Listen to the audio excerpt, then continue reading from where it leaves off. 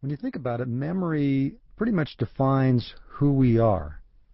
Without our memories, we cannot anticipate the future. So memory defines our future as well. And of course, without our memories, we have no past. So who we are is defined by our memories. Memory loss also affects people of all ages. It's not just a 75-year-old grandmother who forgot her lunch date with her daughter. Her middle-aged daughter, who maybe has a full-time job, she has her own memory challenges. And her kids need their memories in top form so they can remember what's going to be on the test. So memory affects the whole family, people of all ages. What most people don't realize is that we can improve our memory ability now, keep our brains young and fit, and even stave off future memory loss. That's what we'll be talking about today. In fact, before we finish today, I will show you some simple memory techniques that I guarantee will improve your memory ability immediately. You'll never have to forget a name and face again. At this point, you're probably asking yourself, is it possible? Can people really keep their brains young and healthy throughout life? And my answer to you is yes. Let me give you a couple of examples. My wife's 104-year-old grandmother, Grandma Ollie, she's lived in the Upper West Side of New York City in a 2-floor walk-up apartment for the past 35 years. So she gets plenty of physical exercise walking up and down those stairs. I saw her a couple of years ago when she was only 102, and at that time she actually admitted to being 97 years old.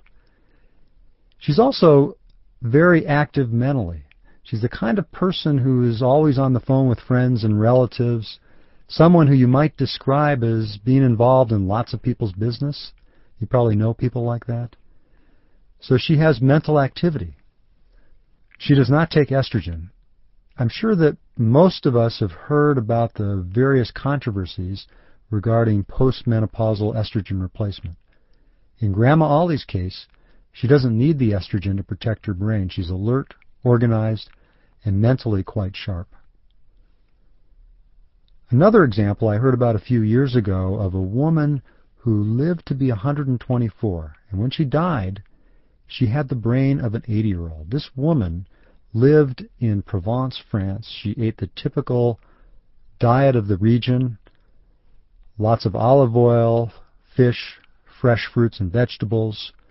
She had an active lifestyle, physically active and mentally active, and she too had excellent mental abilities as she aged. I heard an interesting story about her that she sold her apartment when she was 94 to a businessman, and this is a typical practice in France where businessmen will pay what they call a bouquet, a cash payout for an attractive apartment, and then pay the rent. Well, as it turned out, this woman outlived this businessman, so it wasn't a very good investment. So it is possible there are examples of people who live to ripe old ages and remain mentally active. How could this be so? Doesn't our genetic makeup determine how fast our brains will age? As it turns out, genetics determines only about 1/3 of the rate of brain aging. The other 2/3 has to do with our environment. So the lifestyle choices we make can have a very important influence on how rapidly our brains will age. Our research group at UCLA has been working on this challenge for nearly 2 decades. We've been developing technologies to identify the first subtle evidence of brain aging so we know when to begin treatments.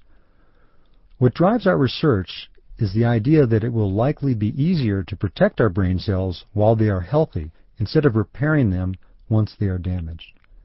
So if we can identify early brain dysfunction or subtle brain aging, then we can identify the best candidates for preventive treatments. When scientists begin to ask the question, how early does brain aging begin, they get some very interesting answers. A study that told us a lot about this has been called the Nun study. In this study, David Snowden looked at about 100 nuns who were in their 70s, 80s, and 90s, and he had access to diaries that they wrote when they were in their 20s and entered their convents. What Snowden did was to systematically analyze the language of these diaries, the complexity of language, the density of ideas in those diaries, and he found that those nuns who had more complex language, denser ideas in their 20s were much less likely to get Alzheimer's disease 50 years later. An example of identifying subtle changes, subtle markers that might predict future brain aging. We don't always have access to people's diaries written when they were young adults, and scientists have developed technologies to try to identify this subtle evidence of brain aging. Our group at UCLA has worked extensively with one brain scanning technique called PET scanning, which stands for positron emission tomography. The PET scan allows us to actually see how our brain cells are functioning, how well they're communicating with each other. So we can see subtle evidence of neuron dysfunction before there's cell death. In a conventional brain scan, like an MRI scan or a CT scan, you can see the structure of the brain. You can't see this subtle dysfunction. These PET scans allow us to see the first subtle evidence of Alzheimer's disease, sometimes years, sometimes decades before people actually become symptomatic. Dan Silverman and I did a study recently where we studied the brain scans of young people in their 20s and 30s and found that those who completed college actually had higher brain activity in some of the memory centers of the brain compared to those who hadn't completed college. This led us to two possible conclusions. First, the mental activity involved in gaining a college education may protect our brains, or two, being born with good brain aging genes may predispose a person to attend college. Both explanations may hold true. In fact, I believe there's an interaction between nature and nurture that determines how quickly our brains will age. We've done other studies to identify this subtle evidence of brain aging. We've used a technology called functional MRI. Basically, we take a conventional MRI scanner and alter the procedure so that we can actually see evidence of brain cell firing while a person performs a memory test. I call this our brain stress test because it's analogous to a cardiac treadmill stress test. In the cardiac treadmill stress test, we get on the treadmill and try to stress our hearts to bring out subtle abnormalities. In the brain stress tests, our volunteers will perform memory tasks to stress their brains to bring out subtle abnormalities during the brain scan. We found that people with relatively normal memory performance, people in their early 60s on average, will do very well with the memory task. But if they have a genetic risk for Alzheimer's disease, their brains have to work harder to perform the same task compared to people without that genetic risk. And in fact, the harder their brains work, the worse will be their memory several years later. When Susan Buchheimer and I performed these studies, we thought that what is probably happening is that the subjects' brains are compensating for subtle deficits determined by their genetic risk. So their brains have to work harder to perform the same memory task. And what probably happens over the years is that compensatory mechanism breaks down and memory gets worse. We've also looked at these genetic risks in people who have had PET scans, and these scans are done with people during mental rest. During the brain stress test, the memory centers of the brain light up while the subject is performing a memory task. With the PET scan, we ask subjects to just remain at mental rest, and we find that those with the genetic risk have a decrease in brain activity in the memory centers of the brain. We can see these subtle decreases in people in their 40s and their 50s. In fact, when we follow these subjects over time, we find that those people who have the genetic risk for Alzheimer's disease show a more rapid decline in some of these brain areas. We've taken the PET scan and we've developed another technology that is very exciting. George Barrio, a talented chemist at UCLA, myself and several other scientists, have developed a way to actually visualize the physical evidence of Alzheimer's disease in the living patient. Traditionally, only a pathologist could make a definite diagnosis of Alzheimer's disease, and they make this diagnosis after the patient dies and an autopsy is performed. Our group very recently discovered a new chemical that can be used with PET brain scans to visualize for the first time the brain decay diagnostic of Alzheimer's disease in the living patient.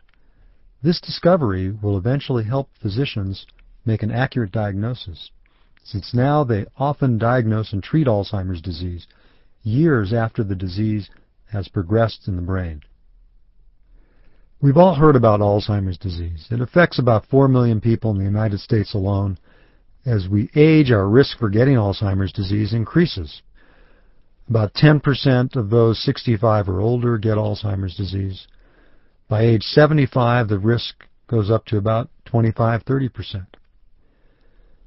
People with this devastating illness will literally lose their minds over time. Their memory goes, their other mental abilities like language ability will decline. Their personality will change. Eventually, they need to be cared for by others. Scientists have found that in the brain of an Alzheimer victim, there are these plaques and tangles that are the physical evidence of the disease. There's debate as to whether those plaques and tangles are causing the disease or just a marker of the disease. Regardless of the outcome of that debate, many of us are convinced that having an idea of how many plaques and tangles are in the brain will be an important way to track the disease. When you study young people who have died from various causes, and you look at their brains, you find that there are plaques and tangles as well.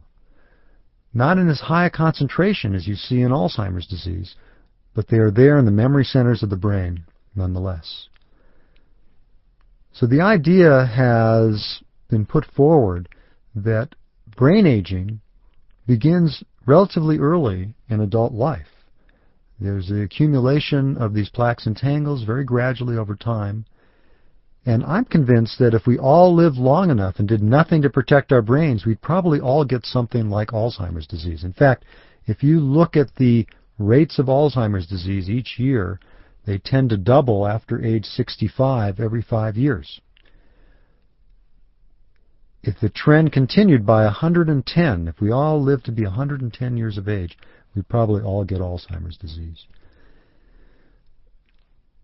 Now that's if we did nothing about it, because we know that genetics is not the whole story, that there are lifestyle choices, that there are environmental influences, so we have more control than we think about slowing down brain aging and even staving off Alzheimer's disease.